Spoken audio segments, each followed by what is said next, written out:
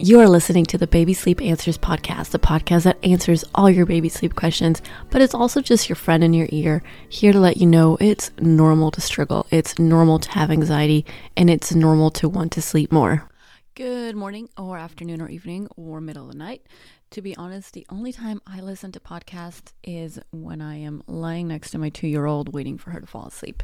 Sometimes that's like 5-10 minutes, and then sometimes when she's overtired and we went to my friend's house for s'mores and she got super overstimulated, it was an hour or a lot longer, and she was screaming for that.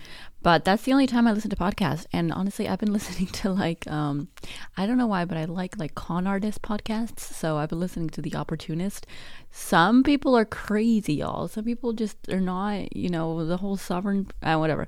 Anyways, let's talk about split nights. I did get a comment in a couple of podcasts ago that my intro was too long, but they still enjoyed it. They were very nice.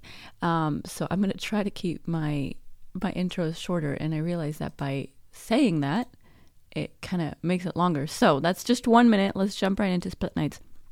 First, what is a split night? A split night is when your baby is just awake, like in the middle of the night, and just will not go back to sleep for at least an hour. It's called split night because, it literally splits the night in two. So it doesn't feel like, wake up, go to sleep, wake up, go to sleep. It's wake up, be awake, and then go to sleep. I first experienced this lovely phenomenon when our when our first baby was 6 months. And this was after months and months of me trying to get him to take long naps. He finally took a long nap, and then we didn't know, but he was up from like midnight to 1 or from 1 to 3.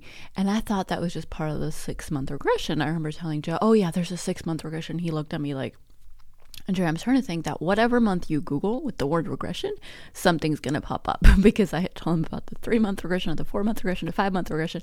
But I was like, no, this is a thing. This is a thing. There's a 6-month regression where they're just up at night.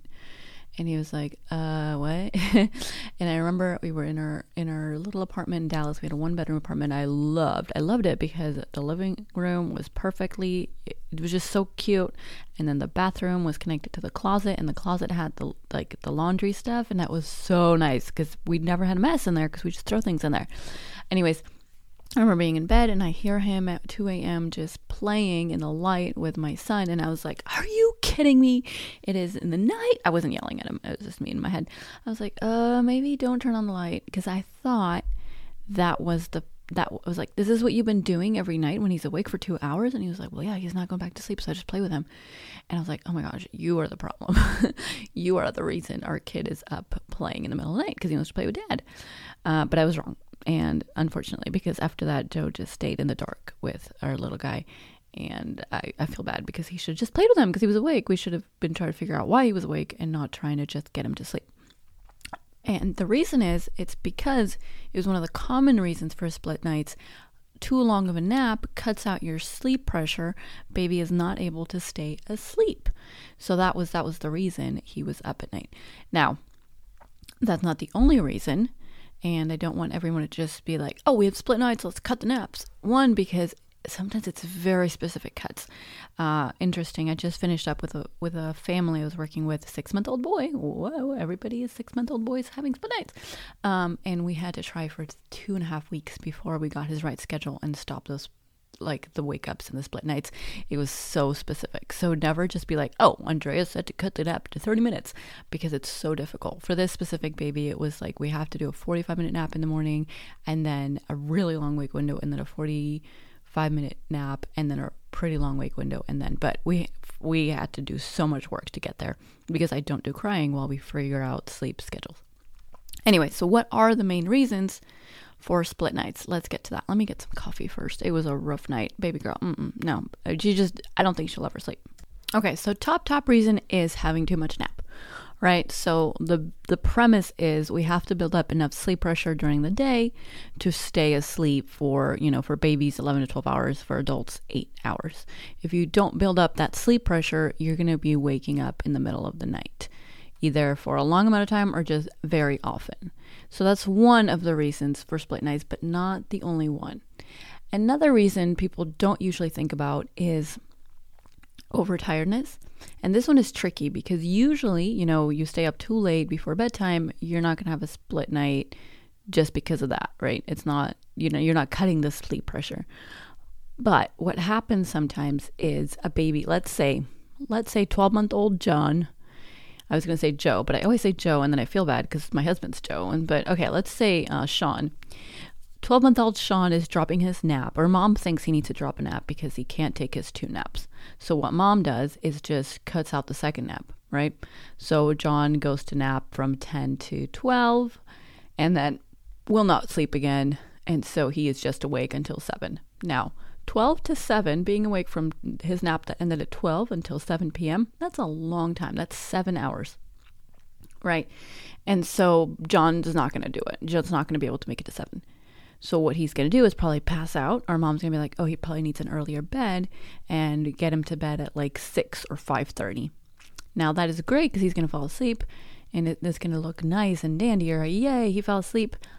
But we're forgetting that he needs to build up that sleep pressure during the day. So if Sean was up at 7 a.m. and he goes to sleep at 6 p.m., that doesn't give him enough time to build up sleep pressure for the night. That's only 11 hours of day sleep. I'm trying to explain it as best as I can with just voice. I usually use my hands, and I think that's powerful. But anyway, so Sean will not have built up enough sleep pressure from the day to stay asleep at night. So he could start waking up at 2 a.m. for a couple hours, or he could start waking up at 1 a.m. for an hour until he builds up enough sleep and then pressure and then goes back to sleep. Now what happens is a horrible cycle, because then he has a bad night, he wakes up at 7 and then he makes up for it with a long nap in the middle of the day, and then it just becomes a bad cycle, right?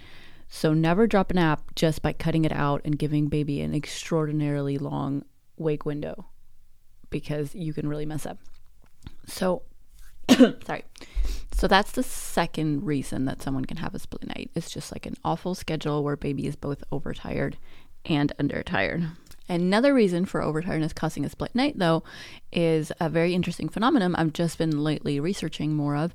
That, okay, so when you fall asleep, your body has melatonin, like a high amount of melatonin, and a small amount of cortisol, if you've done everything right.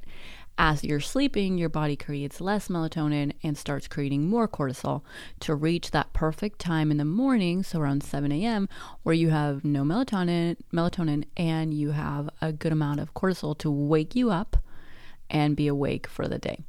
But if you fall asleep with a lot of cortisol, whether it is from stress or anxiety or whatever, or from just being overtired, because remember, being overtired creates a lot more cortisol, then that can build up and build up and build up and kind of peak in the middle of the night.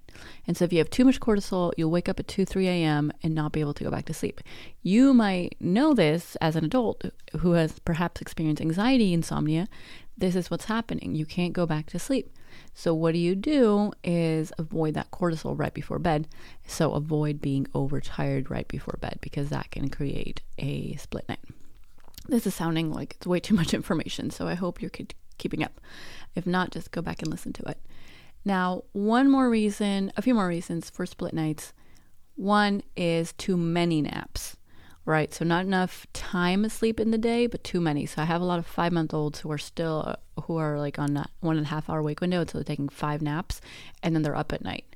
It's not that total they're sleeping like more than 3 hours, but having lots of interruptions to their adenosine building up, to their sleep pressure building up, can cause them to be awake in the middle of the night. Now, all those are kind of miserable, but one of the reasons we have split nights sometimes can be kind of harmless, right? Around 12 months, we see it a lot. Around 18 months, we see it a lot. Around 22 months, we see it a lot. And then again at 26 months, and then again sometimes at 3.5. And that's usually like a language thing. Baby is just awake, remembering all their words, sometimes practicing all the words. I remember my first kid would wake up and just talk for 2 hours, just talk at 12 months. And he was a really early talker, but it was really cute. I couldn't sleep because we were right next to him in the room next to him, but he would just be awake. And then he would just go back to sleep, and he's our best sleeper. And that can happen a lot. But if they just go back to sleep and they never cry, just let them. That's really fine. This is similar to milestone practicing, like when they wake up and they're on their knees at like 6 months and they're just rocking back and forth. I think it's the cutest thing. But if they go back to sleep, don't worry about it.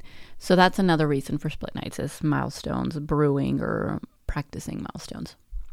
Now, there's a crazy, crazy one that I've seen happen again and again with random people. It happened to my friend Alexa, it happened to us with our third kid, it happened to my sister with one of her kids, and I get random DMs in my Instagram being like, what is going on? Sometimes around 17 months, around 21 months, and again, around 3.5 or so, a baby, and then also sometimes around 7 months.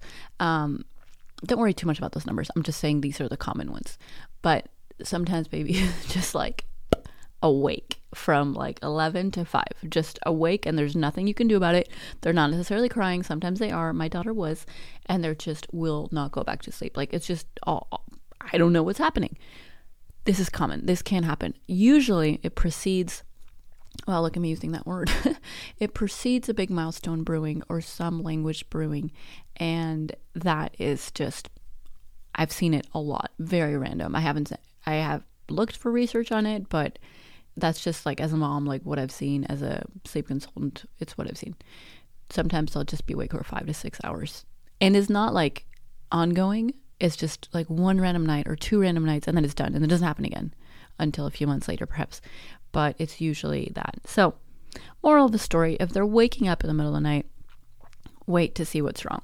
If they cry and cannot go back to sleep, go to them, help them. If they've been awake for an hour and you're losing your marbles, just turn on the light and play with them until they get tired enough.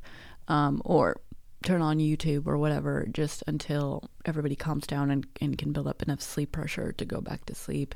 Make sure everything is calm. The more upset you get, the more upset they get. The more upset they get, the more cortisol is in the game, and the less anyone's going to fall asleep. So, yeah. And then in the next morning, kind of reassess, okay, what happened? If you're in a mood of like, wow, I am so tired, I don't even know, then don't worry about it. Just take care of yourself, take care of baby, rest up as much as you can. And then when you're in a better mindset, be like, okay, let's see. Was it his nap? What is his day schedule? Was he perhaps brewing some milestones? Was he overstimulated, which I didn't even talk about. Overstimulated babies can also wake up with that same cortisol rush. And so think about that and then go to sleep. If it doesn't happen again, then all right, that was a weird night. Let's forget about it. Don't even worry. If it happens 3 nights in a row, you got to do something about it, because after that point, you will run the risk of getting into that horrible cycle of just being stuck in split nights for a long time. Some people are stuck in it for months because they just assume it's a 6-month regression. Coincidentally, usually at 6 months, it is to blame. The blame can be placed, in long naps, most commonly, and usually on dropping that third nap. 6-month-olds that are having split nights and still on 3 long naps, get rid of that third nap. Alrighty, that is split nights for today. I have an incredibly busy day and week before all the Thanksgiving things wrap up at school. I somehow ended up being room mom, and I love it, but I need to find volunteers for my feast on Thursday. So let's do that. Okay. I hope you sleep well. Again, I have tons of freebies at babysleepanswers.com/podcast. So check those out. And if you are curious about working with me one-on-one for a month, I have a couple openings for December. So be sure to reach out. Just babysleepanswers.com/contact or DM me at babysleep.answers on Instagram. All right. Much love to you all. I hope you have a great night.